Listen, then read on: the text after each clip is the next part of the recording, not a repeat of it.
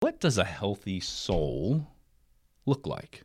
I think part of the issue is we talk incorrectly about spiritual health.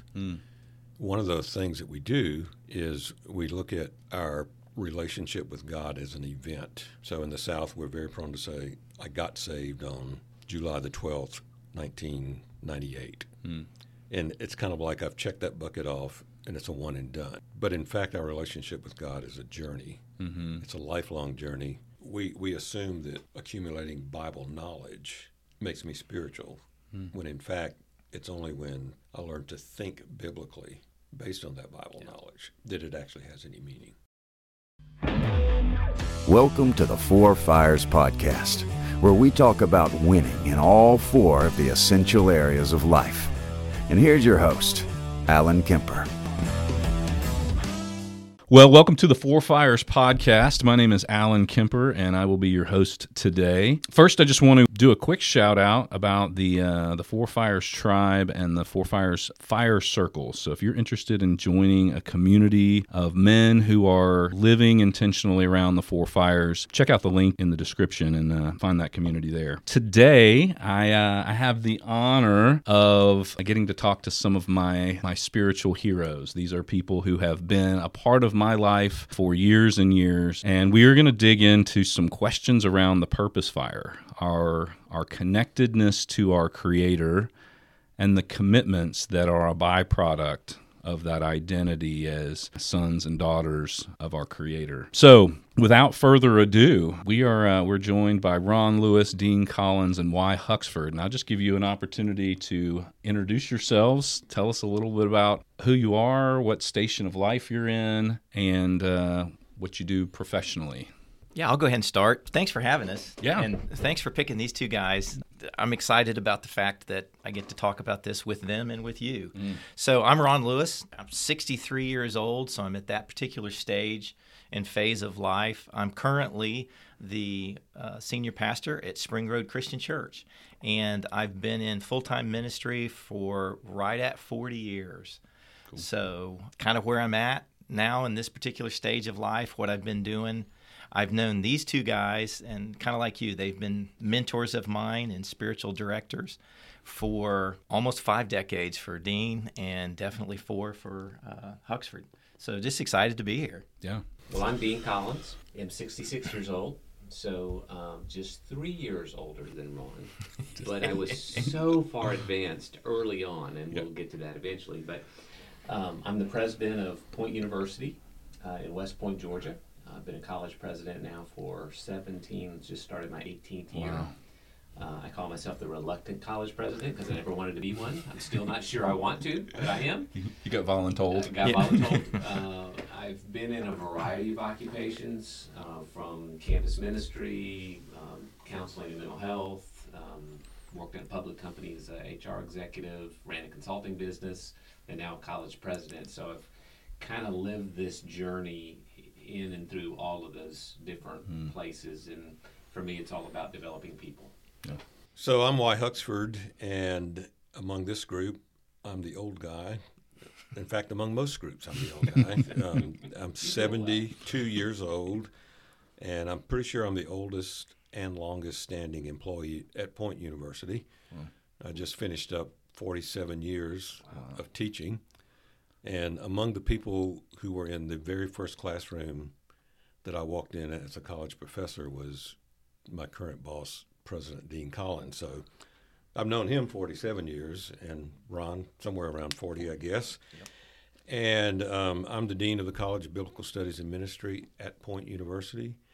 And I also spent 20 years of those 47 years as a pastor of a local church where we managed somehow to relocate and not implode. And I left a pretty healthy church, I think. And I have a great family, 2 very fine daughters, and look forward to this conversation. Yeah. So you are all men who have lived your faith professionally. It has shown up in what you do on the day-to-day, but it also, just because I know all of you, it exudes personally. You almost can't have a conversation with any one of you without getting a sense of your own spirituality and how you are looking to grow the people around you spiritually.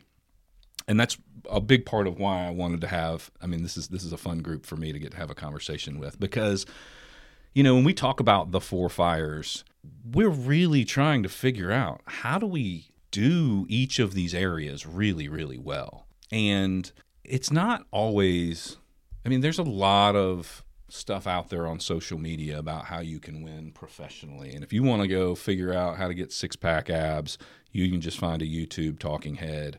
But one of the things about the Purpose Fire is that the world does not oftentimes recognize us for strength in this area. In fact, one of the things we talk about is that if we think about what does the world recognize us first, especially as men, your professional fire, you'll get all sorts of applause and accolades for that. And then your physical fire. And then your people fire, so long as it's not really a train wreck. And then the last thing that the world cares about is your purpose fire. But when we ask the question, what does our Creator care about? What are His priorities for who we're supposed to be? It's almost the exact inverse. He first cares about our purpose fire, and then our people fire. And then probably our bodies as our temple, is the temple, and then it's the work we do. And so a lot of times we get this mixed messages about what is most important. And so I wanted to talk a little bit about, how do we gauge spiritual health? For example, I can kind of measure my professional success. I can kind of measure my physical health. The people fire gets a little harder to measure, and certainly in the purpose fire gets a little bit harder to measure. But just start the conversation. What does a healthy soul look like? Well, I think it's a good problem to try to figure out, because you can't dissect a cadaver and find one. The soul's already left at that point. Yep. One would assume. So we can't put it under a microscope and find it. And yet we know it exists, and the Bible speaks a good bit about it. I was thinking of a scripture, and since we're going to talk about God, Psalm 139 was the first one that came to my mind. Search me, O God, and know my heart. Try me and know my thoughts, and see if there is any grievous way in me, and lead me in the way everlasting. So that's Psalm 139, 23 and 24. So what I noted about that was, and see if there's any grievous way, because if there is, then that's a negative or expression, or the absence of a healthy soul, right? So I know what a unhealthy soul looks like in many ways, and so what does a healthy soul look like? Yeah, I think most of us are probably better at that than the flip side of it, really. Yeah, identifying what is not healthy. I think part of the issue is we talk incorrectly about spiritual health, and we sometimes, to quote a phrase from good old Nehemiah, we use the language of Ashdod to talk about things that are actually of God. And one of those things that we do is we look at our relationship with God as an event. Okay. So in the South, we're very prone to say, I got saved on July the 12th, 1998. And it's kind of like I've checked that bucket off, and it's a one and done. But in fact, our relationship with God is a journey. It's a lifelong journey that will sometimes have great needs for me to read Psalm 139. Or over in 1 John, when he reminds us that even when our hearts condemn us, God is greater than our hearts. And that's more journey than event. And until we figure out that I haven't yet arrived, and maybe the reason we can't measure this is because I don't really end up being, quote, successful, another word that I don't think is the right word, but we use it, until my soul departs my body and I finish this journey, which means it's hard to measure. Right. But it is a journey. It's not an event. It's not a one and done kind of moment. To pick up on that, the very psalm we quoted opens with, the fact that the Creator knew us in our mother's womb. Yeah. So this journey of a relationship with God begins before we're even out of the birth channel. Yeah, and to your point about the journey, I think I learned this from you the one day I was in class, that Paul most often talks about the Christian life in terms of a journey, walking and those kinds of things, as opposed to a point in a time event. So I would be, can I ask him a question? Sure. Yeah, we're all learning here. While it's probably not healthy to look at it as a just a one-off kind of a thing, if it is a journey, would that mean then that there could be benchmarks and signposts along the way of that journey? Would that be a legit way to measure? Because I think all of us want to know we're making progress. I think that's kind of how we're wired up. So would it be legit to say this is a benchmark, this is a benchmark, or to be able to look back and see progress in certain specific areas? Would that be a legit way to look at it? Yes, and I mean, I personally think that if I'm not doing that, then I probably am stuck in an event somewhere that has not transformed me.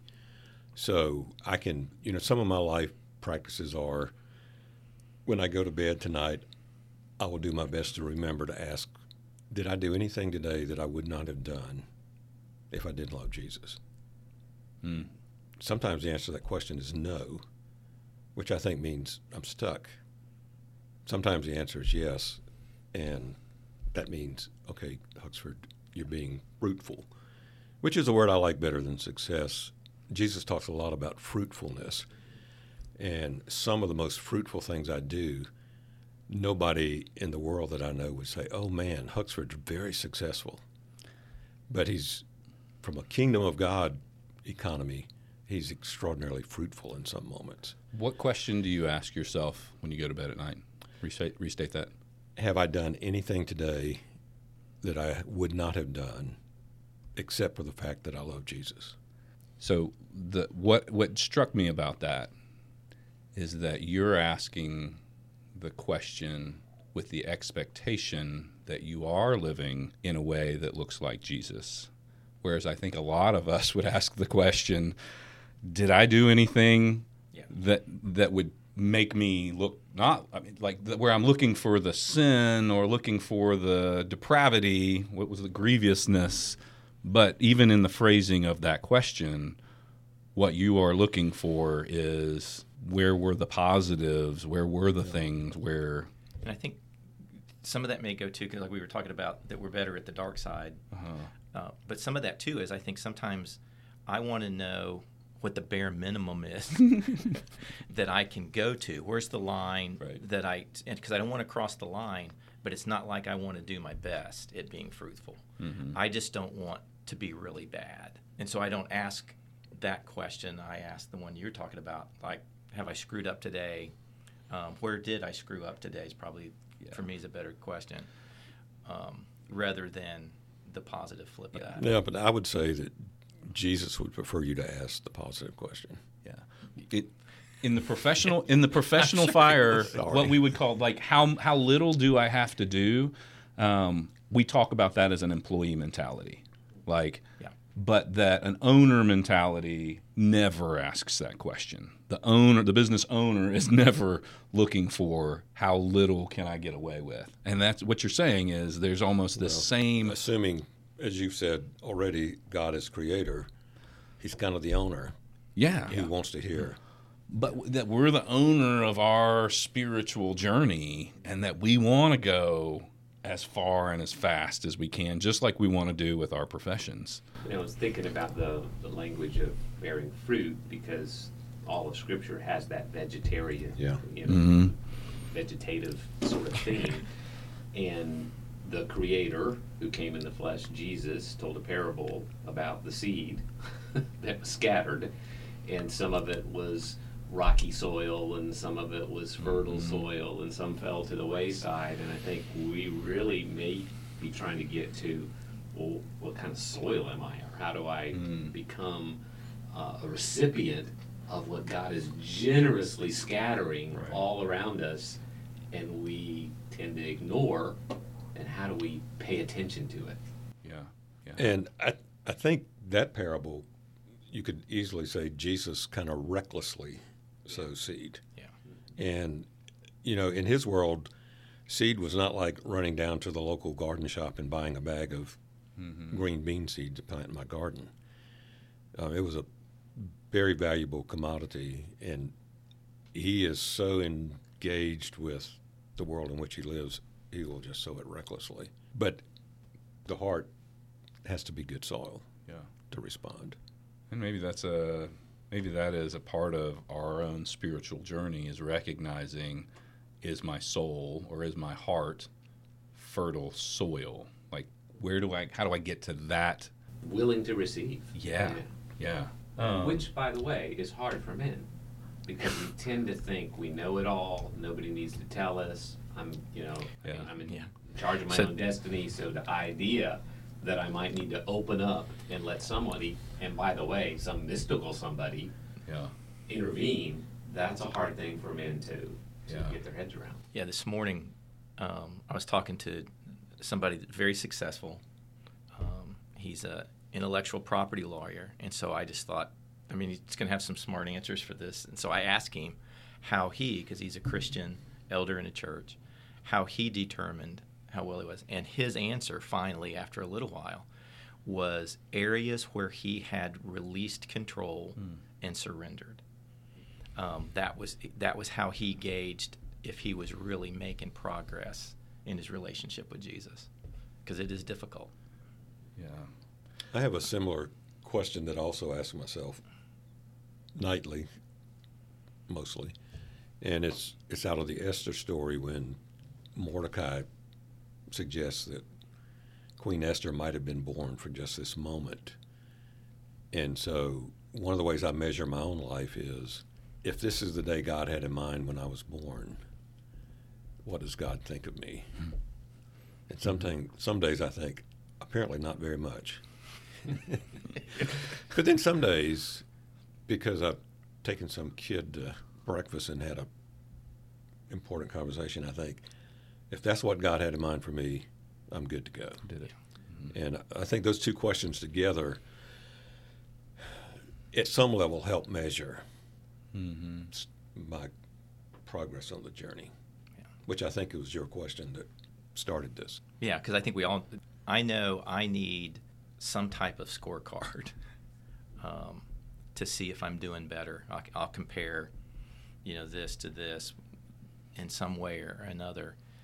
And I think sometimes I become frustrated spiritually, one, probably because I'm not making progress, but two, because I can't figure out a legitimate way. Because I know just checking the boxes, maybe even of the spiritual disciplines, doesn't really mean anything if they don't bear fruit. I can read the Bible every single day, read one of Dean's devotionals every morning, and if it doesn't bear fruit, to use that phrase again, then it doesn't matter that I've done it 16,000 days in a row or something. But I think I do need a scorecard. I like the questions. And sometimes we assume that accumulating Bible knowledge makes me spiritual, when in fact it's only when I learn to think biblically based on that Bible knowledge that it actually has any meaning. Yeah, I want to go back and explore this idea of when I'm winning is when you're submitting, because it's an interesting idea to think. Oftentimes, what it takes to win in your physical fire or to win in your professional fire is conquering and controlling. Like it is making and dominating yourself, oftentimes, to do the hard and the difficult things. And the skill set required for that does not necessarily lend itself to also what I think we're saying, winning, certainly in our purpose fire, but maybe even also in our people fire, requires submission of self to others or to God. And so is it mastering, is there this submission element in our purpose fire that we need to be very aware of to get to that place of being fertile soil.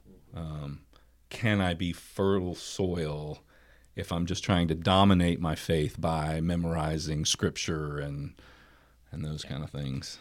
Yeah, and I learned this from him. It was one of those aha moments for me.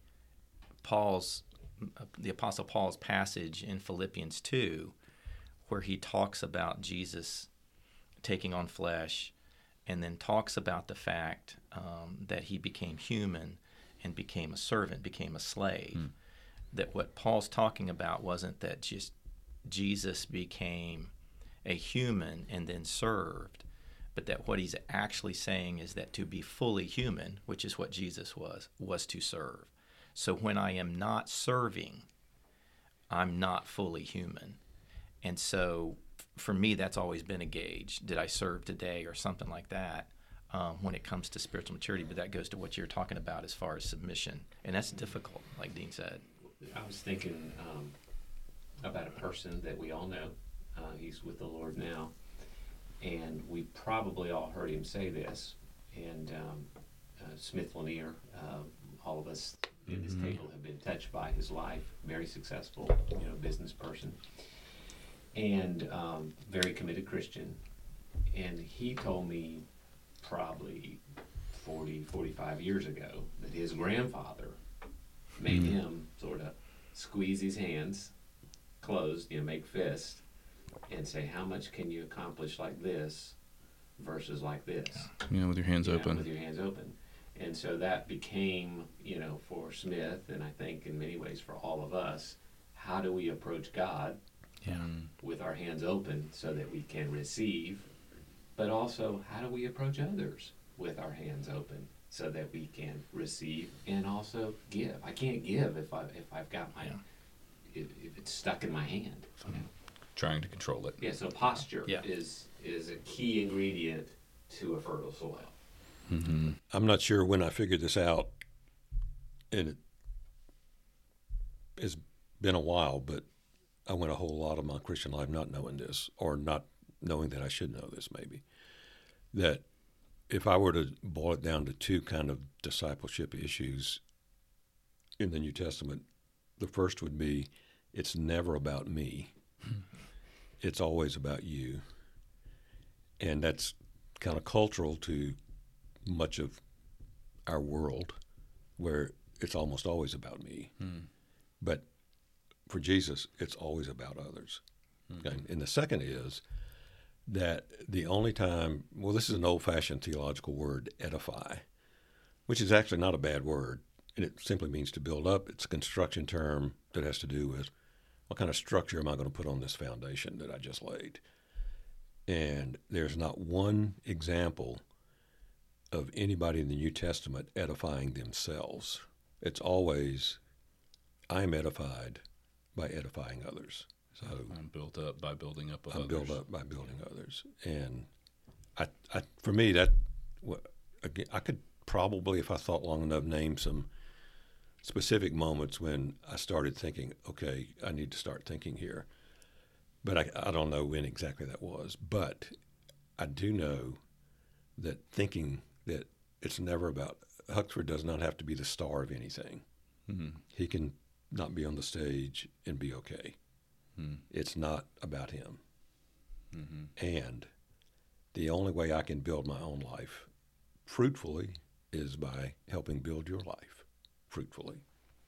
And those two principles, I think, can be transformative.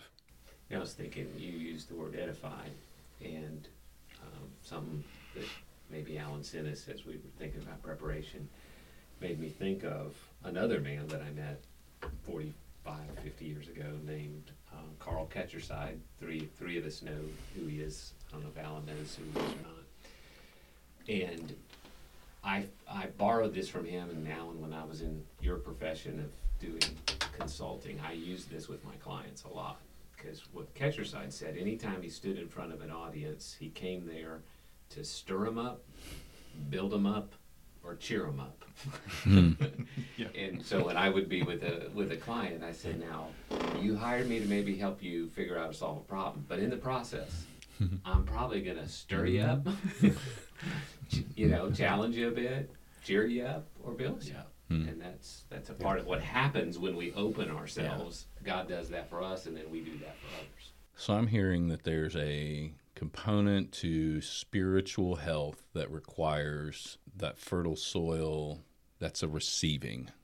That is not rocky, that's not closed hands, it's not hard, it's not controlling. So that requires this level of submission.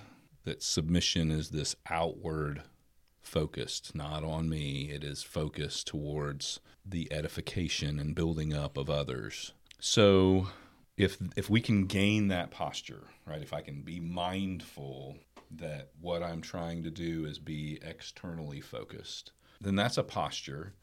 But also in Scripture, we are given practices. Jesus does talk about, in Matthew 5, it's when you pray and when you give and when you fast.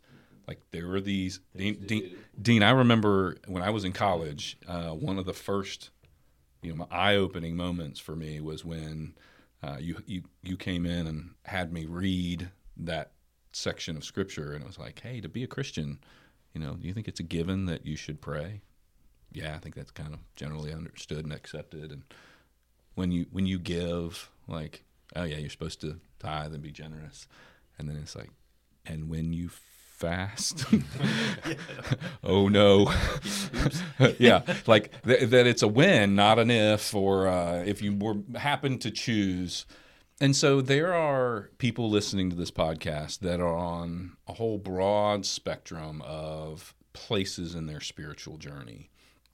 People who they listen to the Four Fires podcast because they want to get some professional, stuff out of this, or, hey, how do I make my marriage better? And they just stumbled upon this and they're like, oh, well, I guess I've got a soul, And then there's other people who are listening to this who are, many years into their journey.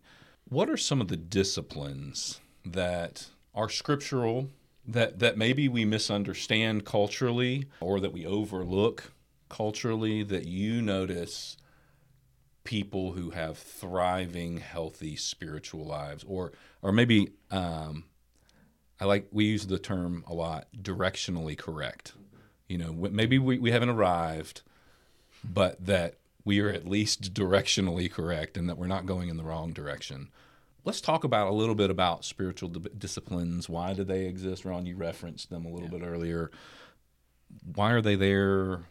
What are they good for? How do they help me, especially on my emerging spiritual journey? What's interesting in this conversation already, we've sort of referenced that just reading the Bible, or I don't know if anybody has said going to church, or that doesn't prove that you have a soul or that it's developing or whatever. But it's hard to imagine a developed soul that doesn't. In fact, Scripture would, and I'll look at why here, because you can probably quote a few of them for us. You can't have a healthy life without consuming God's Word, without spending time with Him in prayer, etc. Yeah, I completely agree. And, you and I have talked on more than one occasion about Bible reading habits, and that's one of the places where I'm very disciplined. That wasn't always true of me, and hopefully my repentance on that has been accepted. But I can't imagine.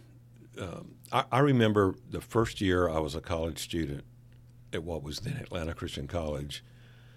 There was this guy named Roy McKinney who taught a class called Bible Survey at 7:30 in the morning. And he was a pretty good teacher. But the thing that impressed me most was how much Scripture he could quote. He just oozed Scripture. And over the years, as I got to know him and became a friend and colleague, I discovered he had some really intense Bible reading discipline. He wasn't disciplined about a ton of other things, but when it came to Bible reading, when it came to Scripture reading, he was on target. And he was not the kind of guy that would give you short little nonsensical cliche answers to spiritual questions. you ask him a question, you're going to have to take a journey through Scripture, which is what I think thinking biblically is all about. I just want to interrupt the four-fire discussion to say you can't be successful in this fire without having a positive impact on the other three. I totally agree. You have to develop the soul if you're going to be, you might get one of the other ones, but you're not going to get all of them unless there's a nurtured soul. Yeah. I think for me, the disciplines, some of the basic ones like the Bible reading, I journal, the fasting, the prayer, those kinds of things.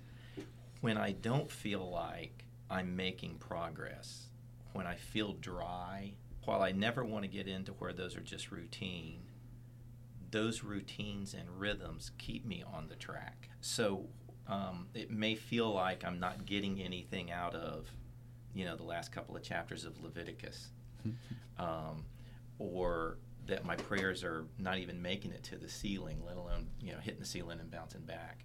I think the discipline and the rhythm of continually doing those things gives me a little bit of encouragement that I've totally not gone off the rails, and I then find myself at another stage actually thinking that those prayers are connecting and those kinds of things. So for me, the disciplines, even in the dry times, the disciplines keep me on the track, even if I don't think they're moving me down the track, if that makes sense at all. But we should acknowledge that last sentence. There will be dry times. Yeah. It's a part of life. Yeah. Just like there is in business or relationship, moments of struggle, there will be spiritual struggle. Yeah. And some of it is self-induced. Some of it is, if you believe in God and the soul, then you're going to believe that there's an enemy that's working against God and the soul. And there will be interruptions that help create those deserts. I also think it's important, both in reference to prayer and Scripture reading, to do a good bit of that outside in creation. I mean, the Bible's pretty clear. The heavens declare the glory of God. And Dean and I just had a conversation about this a few weeks ago, but I've had a pretty tough last 3 or 4 years of my life, and I have found myself most comforted when I'm sitting outside. It's dark. I can hear all kind of night noises going on. I'm sitting under an oak tree that probably was planted during the Civil War, and it's me, God, and creation. And that's a really good combination. And part of that combination in that same conversation is because that word was written out there. There wasn't like a well-lit room or library that Moses went to or Nehemiah hung out in to write the Scripture. It was outside, more than likely. They didn't go to the library. That's the reason I stay away from it in school, Huxford. Yes. And honestly, in most every class I teach, I find a way to have an assignment that requires you to go outside, read a significant text in the Bible, often Psalm 19, because it's all about outside in Scripture, and have students journal about it. And that's maybe the one assignment I've ever given that I've not had a student complain. I've had tons of students say, I need to do this more often. So there's a connecting of place, specifically outside. Posture and place. Yeah, and I think that's something that would be really easy to miss for someone who's just jumping into their spiritual journey is, I'm supposed to muscle this, or I'm supposed to, sit in a room and read. And part of that problem is our living arrangements don't always make it easy to be outside. I mean, I have an 1.5 acre lot that's kind of secluded and woody, and I can sit outside under my oak tree from dark to dawn, and nobody would even know I'm out there probably. And I think everybody needs to find some place. And sometimes for me that place is home. Sometimes it's outside. Sometimes it's actually in my office. I'm a faculty member who will show up in my office all summer because my office speaks to me about place and about God, and so that's important. Place is more important than we think. We've all said in this conversation that we do read Scripture. We've talked about memorizing Scripture, talked about place. One of the things that struck me as I was listening to you is just this morning, one of my disciplines that you all know is I write. I write a daily devotional, which is first forcing me to interact with the text. So I'm not simply reading it, but I'm having to do something with it. So I'm thinking about it. I'm meditating on it. I'm thinking, well, how could this help somebody? I'm saying a prayer about it, etc. But today, when I was writing for something next week, I was on Psalm 121. And this kind of goes to the posture, because the psalmist says, I look up to the hills from whence my help comes. Okay, so these things, The cell phones. we got neck issues because we're always looking down. Yeah, We have wrecks, we trip because we're looking down, and the psalmist is saying, look up. Look up. And looking up changes your perspective. And it opens you to a spiritual dimension, whether you've realized it before or not, that exists. Yeah. Just a little caveat here. We talk about body posture, and I think a lot of times when we think about the picture of prayer is the little child at the bedside with their hands folded and on their knees. And I think that we hear a lot about, I got on my knees and prayed. But I think my sense, even I used to go to an old Baptist church that had the in the pews it had the kneelers, right, and that we would move our body into a position of prayer.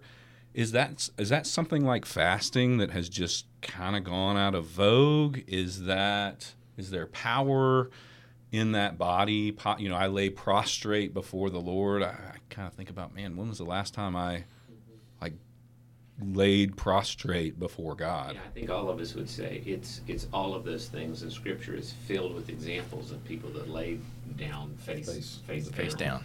Those that knelt, those that stood and raised their hands, those that looked up to the heavens. And each one of those creates a different sort of, access point or something. But I think all of them, maybe, I was just thinking because you physically just went through it and those kinds of things, all of them go back to the submission part and understanding. And I think even going outside, when I walk in my neighborhood and those kinds of things, that I love going out when it's dark and listening to the birds. And we've got some wild animals, and Dean knows he's seen them in my neighborhood. That it reminds me that the world and the cosmos doesn't revolve around me. It's hard for me to go outside and to think I'm the center of everything. And I think it goes back to what we said before. It's the surrender part and understanding, as Huxford said, that it's not about me and that I will never grow if I just focus on me. So I think the postures that you see in the Scripture, going outside in nature, even the rhythm of Sabbath is a reminder that I can actually stop and everything else keeps going on. That the sun coming up and the sun going down is not dependent upon Ron Lewis as much as there's times when I wished that it was. Yeah. Let's touch on Sabbath for just a second, because that's an interesting concept. And again, in our culture, maybe not highly thought of or held up. What's the point of Sabbath? For me, from my perspective, and I will be humbled before Huxford on this one. I think the whole point of Sabbath, maybe not the whole point of Sabbath, but I think the point of Sabbath is to understand that it's not about us, that I can actually cease. Sabbath is ceasing more than it is anything else. That I can actually cease and everything continues to go. That my productivity and me doing this, doing that is important, and it's a part of who I am, but it is not what's going to keep the cosmos going. It's me understanding that God is the giver of life, and I think that that's at the core of of a proper, healthy perspective of Sabbath. I think we have taken Sabbath and put it in the category of self-care. And I think what that does, just by the word self-care, makes it about me, as opposed to having it allow me to maybe properly place myself in the universe and understand that I'm not at the center of it, if that makes sense at all. I think as Brueggemann said, that it's a revolution. When you and I can actually rhythm and practice Sabbath, that it is revolutionary. And we just don't see it as that. We see it as a time just to stop, catch a break, and it's healthy for me. I think there's probably more to it than that. I like that comment of it's not self-care. No, we've reversed that. Spirituality and me growing spiritually is not a part of self-care. Self-care may be a part of spirituality and growing, but when you reverse it, it gets way wobbly. It's upside down. Yeah, and I've actually had Ron come and speak to classes that I teach where I think talking about Sabbath is helpful. And one of the things I especially remember is that you can't really do Sabbath if you're not actually working. Yeah. We all are going to. I'm going to take a Sabbath, and you just graduated. I don't understand that. And I think the expectation is you're working the other 6. Yeah, well, actually, that's exactly right. There is no 2-day weekend in the Bible. Yeah, there's a 6-in-1 rhythm, which, anyway, that's a different podcast. Yeah. And I don't personally think Sabbath is a day, and I know Ron doesn't, but I think Sabbath can be a time when, because I am working hard and I'm tired, I can step back and take a deep breath and let God. It's a rhythm. Do some healing. Just looking at us in the room and thinking of who you chose, it's apparent to me that facial hair is a part of this soul development. For sure. Yes. And those of us that have full beards versus goatees might be advancing. I don't know. Or those of us who actually have hair. Personal attack. Yeah. It's all about edifying others, right?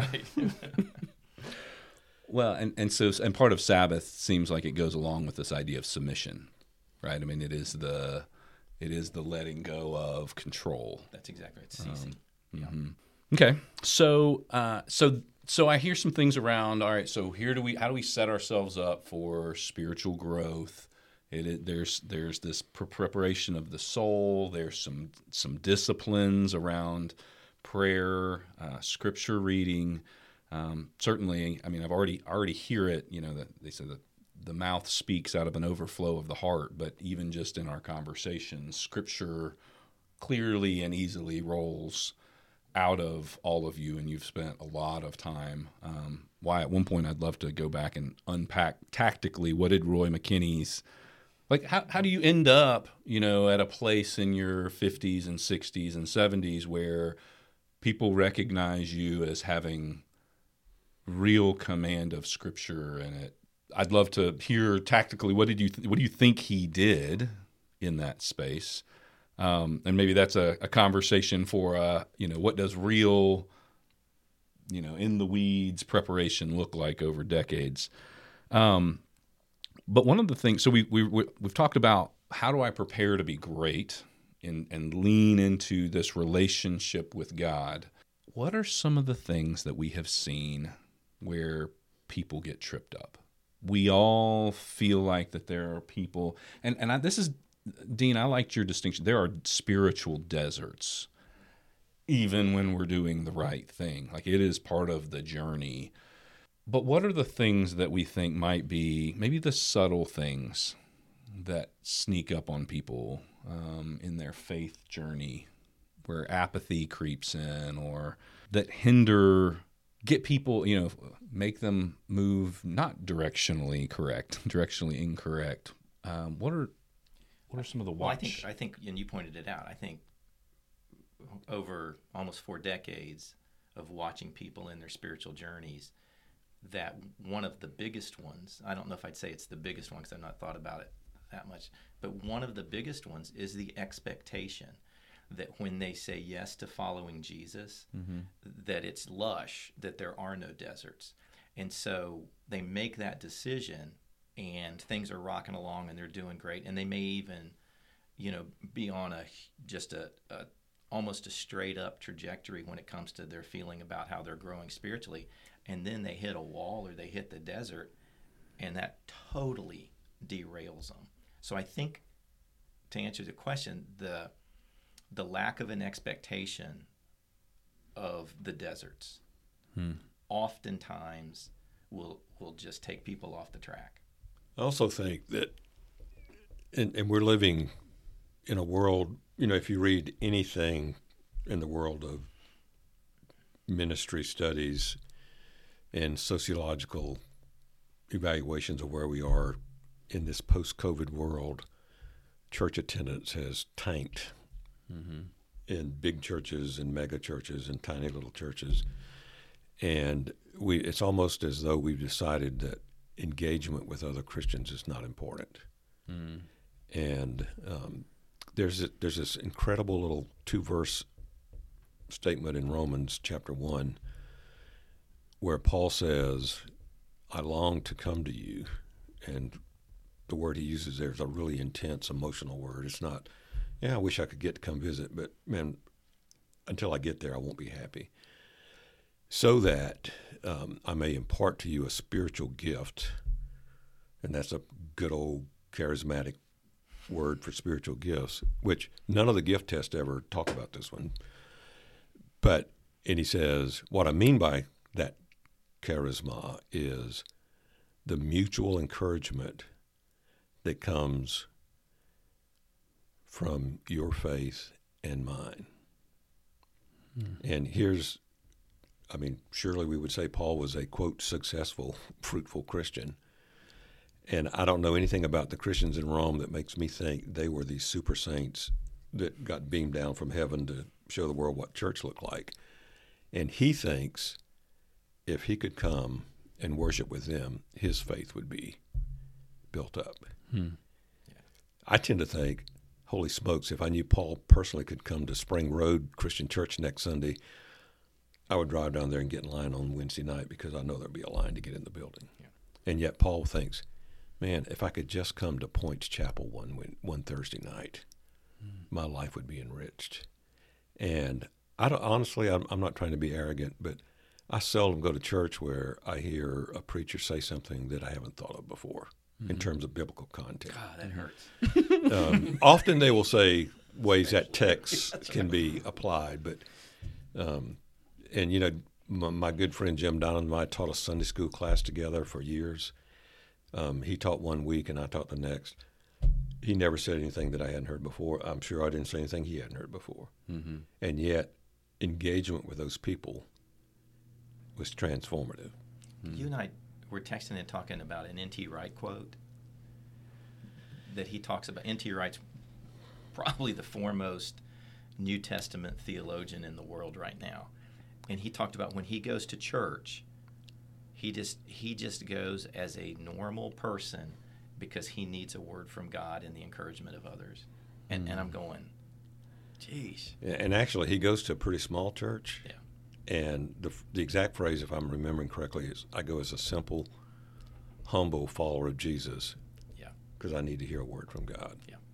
And I think I can do that wherever I go to church. And I think I need that, whether or not I'm in one of those moments in my life where I'm on the upward journey, or I'm in one of those moments where I don't even know if I believe in God anymore. Fellowship with God's people is essential. When we talk about the things that we do, read the Bible, pray, go outside, posture and everything, one indicator that we're tripping up is probably the things we're not doing. So the Bible is filled, New Testament in particular, with phrases that say something about what we're to do with or for one another. Love one another, forgive one another, be kind to one another, on and on and on. Serve one another. So hard to self-evaluate because when we're in a spiritual slump, we might have some blindness and we need somebody else to point it out to us. But when we don't see ourselves being kind, loving, forgiving, etc., that would be a pretty strong indicator. It's a red flag. It's a red flag. And I was thinking about an executive that played a prominent role in my life at some point, and who's not a believer, and who one time we were having breakfast together. And as we were at breakfast, there were quite a few people that were walking by us with a Bible in their hand. And they were going into this back room. And there were a few of them that were kind of celebrity status in the town that we knew, you know, athletes or business people, et cetera, Hollywood people. And he said to me, "What are they doing back there?" Because he knew I was a believer and he wasn't. And I said, "Well, they're probably having a Bible study." And he said, "Well, how hard is it to get?" He said, "Because I see them every week going back there. And does it really take that much time to figure out?" He said, "I don't know a lot, but didn't Jesus tell us to do something, you know?" Yeah. And I think that's part of it. If you're not doing those things that Jesus said to do, in fact, that's exactly what he said, you will be blessed by what you do, not just by what you hear or know. And so somehow we got to measure that. You know, are we being kind? Are we being generous? And if we're not, then the soul probably isn't growing. It goes to what Huxford said. We confuse Bible knowledge with actually doing something. And so I've always, in my life, tried to see, for me, closing the gap between what I know and how I'm actually acting. So for me, that's a part of the progress along the journey. So if I know he says to serve one another, and there's a huge gap between the fact that I know that and how I'm actually doing it, then there's an issue there. So I'm not closing that gap. And I also think it's easy to assume every Thursday night I go serve food in a soup kitchen, so I'm doing. But on Friday, when I'm at work with my colleagues, kindness is the last word that would ever pop into my head. Yeah. And some of our doing is not so much physical labor, which it's very easy to pat myself on the back if I go across the street and mow the lady who's sick. I mow her grass because she can't. There's more to doing than physical labor. Yeah. I think physical labor is important, but being kind or serving one another or loving one another or forgiving one another doesn't necessarily require me to break out in a sweat. Yeah. Well, it might make me break out in a sweat, actually. Yeah, we haven't touched on it, but two things that come to mind that could be a whole podcast is the importance of repentance and the importance of showing gratitude. Yeah. And you can't have a healthy soul without those if you're not repenting, because you did screw up sometime today. Yeah. And why do you look at me? If you're not grateful for what God has done and what others are doing, you didn't create all of this. God blessed you. You know, you had something to do with it, but it was generally His blessing, and so somehow those things have to be a part of the rhythm. Yeah. So, is it too far to say that Christianity is a religion of submission and community? Can we effectively capture the sentiment of what God wants from us in the absence of some degree of submission? And can I be a Lone Ranger Christian? I don't. Absolutely not. I mean, if the first greatest commandment is love the Lord your God with all your heart, all your soul, all your mind, all your spirit, like this is like be in relationship with me.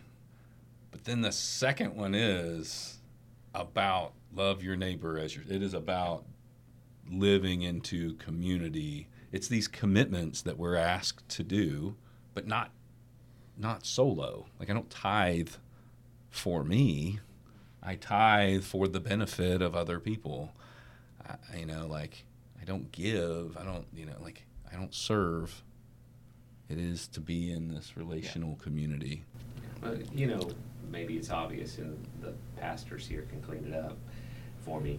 But you can't have this relationship short of surrendering to Jesus and acknowledging what he did for you on the cross, and that the Holy Spirit comes and lives in you. We don't have the capacity to save ourselves or to do any of this good stuff we've talked about on our own. It's only by the work of the Holy Spirit in us.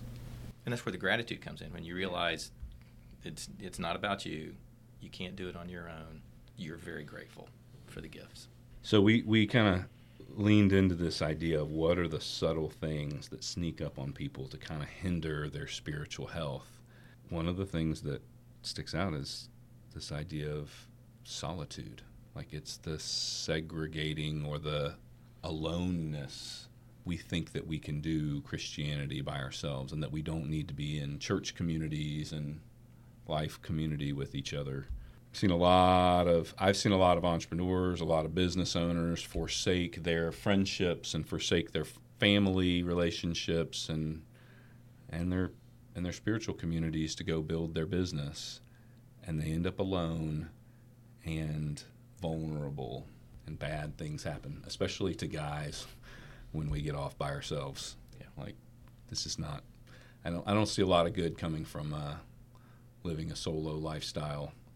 But I haven't ever thought about it as being one of the things that sneaks up on people spiritually. Yeah. All right, so being guys who have had a couple of days on the planet, you've been around this. We've gone around the sun a couple of times. And there've been, like you said, there've been some spiritual deserts, but then there've been some like life hardships. Like, I don't know anybody who goes cradle to grave and doesn't experience loss and doesn't experience hardship and disappointment. What are the spiritual practices? What are the things that you have benefited from, either because you did them for decades, and then when there was need, they were there? Or what are the things that helped you be spiritually prepared for difficulty and hardship in your life? Well, I will try to say something. I think if you were to ask my two kids, what's one of the most important things Dad taught you about God? They both would say pretty quickly that it's okay to get mad at God and let him know. And you don't need to stay mad with God. But if you read Psalms and you think it's a sin to be mad with God, you should basically clip that book out of the Bible, because it's all about that. And so I can remember the day that Vicki was diagnosed with pancreatic cancer. I don't know if there's a meter that would measure my anger level, because as both of my children said, Dad, she's the good one of the four of us. And which I think they were saying, we would have expected you to have pancreatic cancer, not our mother. But and I think we sometimes think God is somehow either afraid of our questions or unable to answer our questions. And I don't think he's either of those things. And I would probably say that my faith today is stronger than it was the day before I heard that diagnosis, for a variety of reasons. One is, God and I have had some really serious talks, but I also have surrounded myself in my adult life with people like these two guys and others who have engaged me in life and checked on me and been direct when they needed to be, and let me know that there were people who cared about me in that point in life. And I think if you're facing difficulties, I mean, what I just described is about as dramatic a difficulty as it gets. But not all difficulties are like that. If I lose a job, if I get in a car wreck and can't afford to buy a new car. I mean, there's a gazillion kind of difficulties in life. But I think they all revolve around my confidence that God is so interested in me that he's willing to let me rant if I need to. He's willing to let me ask questions if I need to. And if I'm willing, he will surround me by people whom the Holy Spirit can use to walk me through that dark spot in life. In picking up on that, I think, yes, it's okay to be angry, have questions, all those sort of things, but you've spent some time, and I know in my own journey, having gone through the divorce of my parents as a teenager, having gone through a divorce as an adult, and I certainly had lots of questions that I asked God during those times, but it was the intentionality the second time. The first time, it was just the providence of God, probably both times, where he surrounded me with people who went through it with me, which goes to the Lone Ranger Christian thing. You cannot get through the hard times or the desert by yourself. And you shouldn't try to do it just with God. You got to have somebody with flesh on. I would say very specifically, and I've not experienced loss the way that those two guys have, but I would just say quickly, crashed and burned. And the two things, if you want to call them disciplines, the two things that got me through it was the regular discipline in the morning of talking to God. Because I had some good conversations with him, which I think allowed me to understand that we could have some really ugly, dark ones because of where I was. But then the second thing, which is just repeating what they did, was the discipline of allowing myself to be surrounded. And these guys know this, I'm introverted. So the fact that you can't do it alone makes me mad because I think it would be a lot better. But anyway, so it's a discipline for me to be open. And I've known these guys, like we talked about at the beginning, multiple decades. But the discipline of having people around me that loved me, that would speak into my life, I think is one that, Yeah. It's interesting. We usually talk about this idea in the people fire idea, the idea of that you have your family, part of your people fire, but then you also have your friends. Yeah. And that the idea is that, like, my casket's going to have 6 handles on it.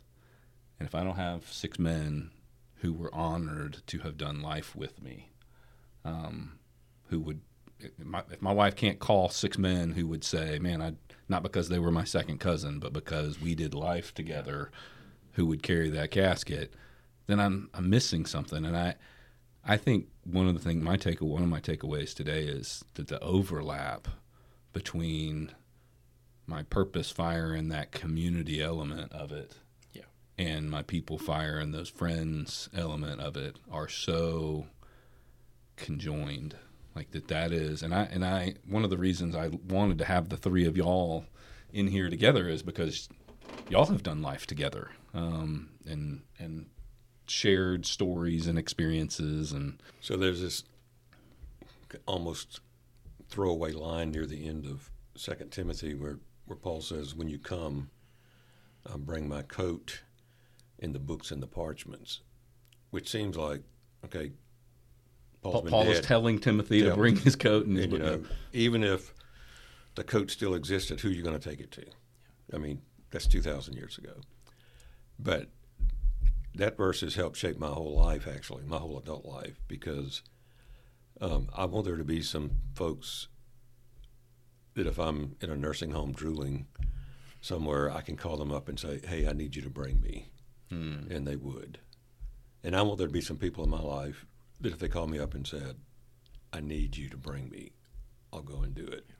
And that, in my head, that describes what mentoring ought to be, why mentoring is so important, and why, as I think all of us have said at some point, the idea of a Lone Ranger Christian is just, that's an oxymoron of the worst kind.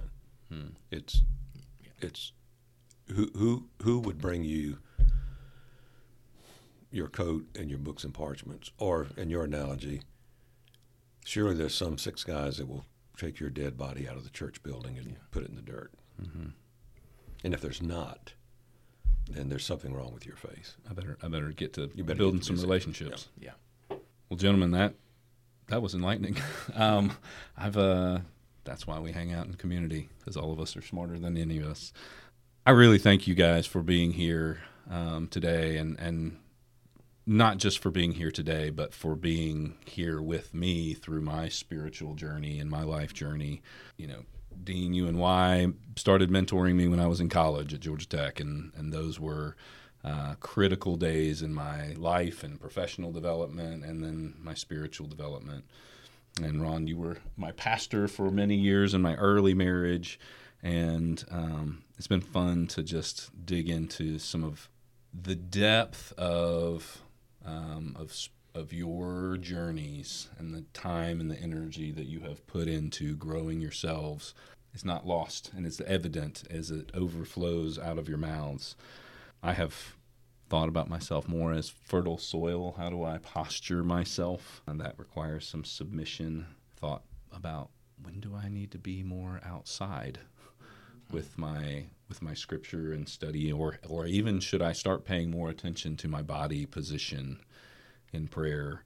Engagement with Christian community and this idea of building real, authentic friendships is something that I think I'm living into, but I am rethinking even in light of this conversation. So I am really, really grateful. Dean, you do a daily devotion. If people wanted to get some daily wisdom from you, how would they find that? So type in your search, deancollins.co, DEANCOLLINS.co, and it'll take you there. You can subscribe or just read it there. Okay. Are there any other spiritual or insightful things that we need to plug? Thanks for letting me be on a podcast with these two guys. Yeah. Thanks for letting me be. I'm just a fly in the room. I'm gonna let you guys just come in weekly and pontificate. We'll record it, and then we'll hit stop at the end of your conversations. We started off this podcast talking about the tribe, and even mentioned this idea of fire circles. And the idea of the fire circle is that real life change only happens in community. That no major life event happens by yourself. And so I really encourage you, if you've listened to this and you thought, man, maybe I do need to lean into that part of my purpose fire, or maybe I need to lean into my friends. The Four Fires Tribe is a space where we are creating space and time for men to get together and press on each other, kind of as iron sharpens iron, kind of moments. So if that's something that you're interested in, click the description, and there's a link in there. Gentlemen, I'm honored to have had you here. Super grateful. Thank you, Four Fires Tribe. Y'all go live intentionally.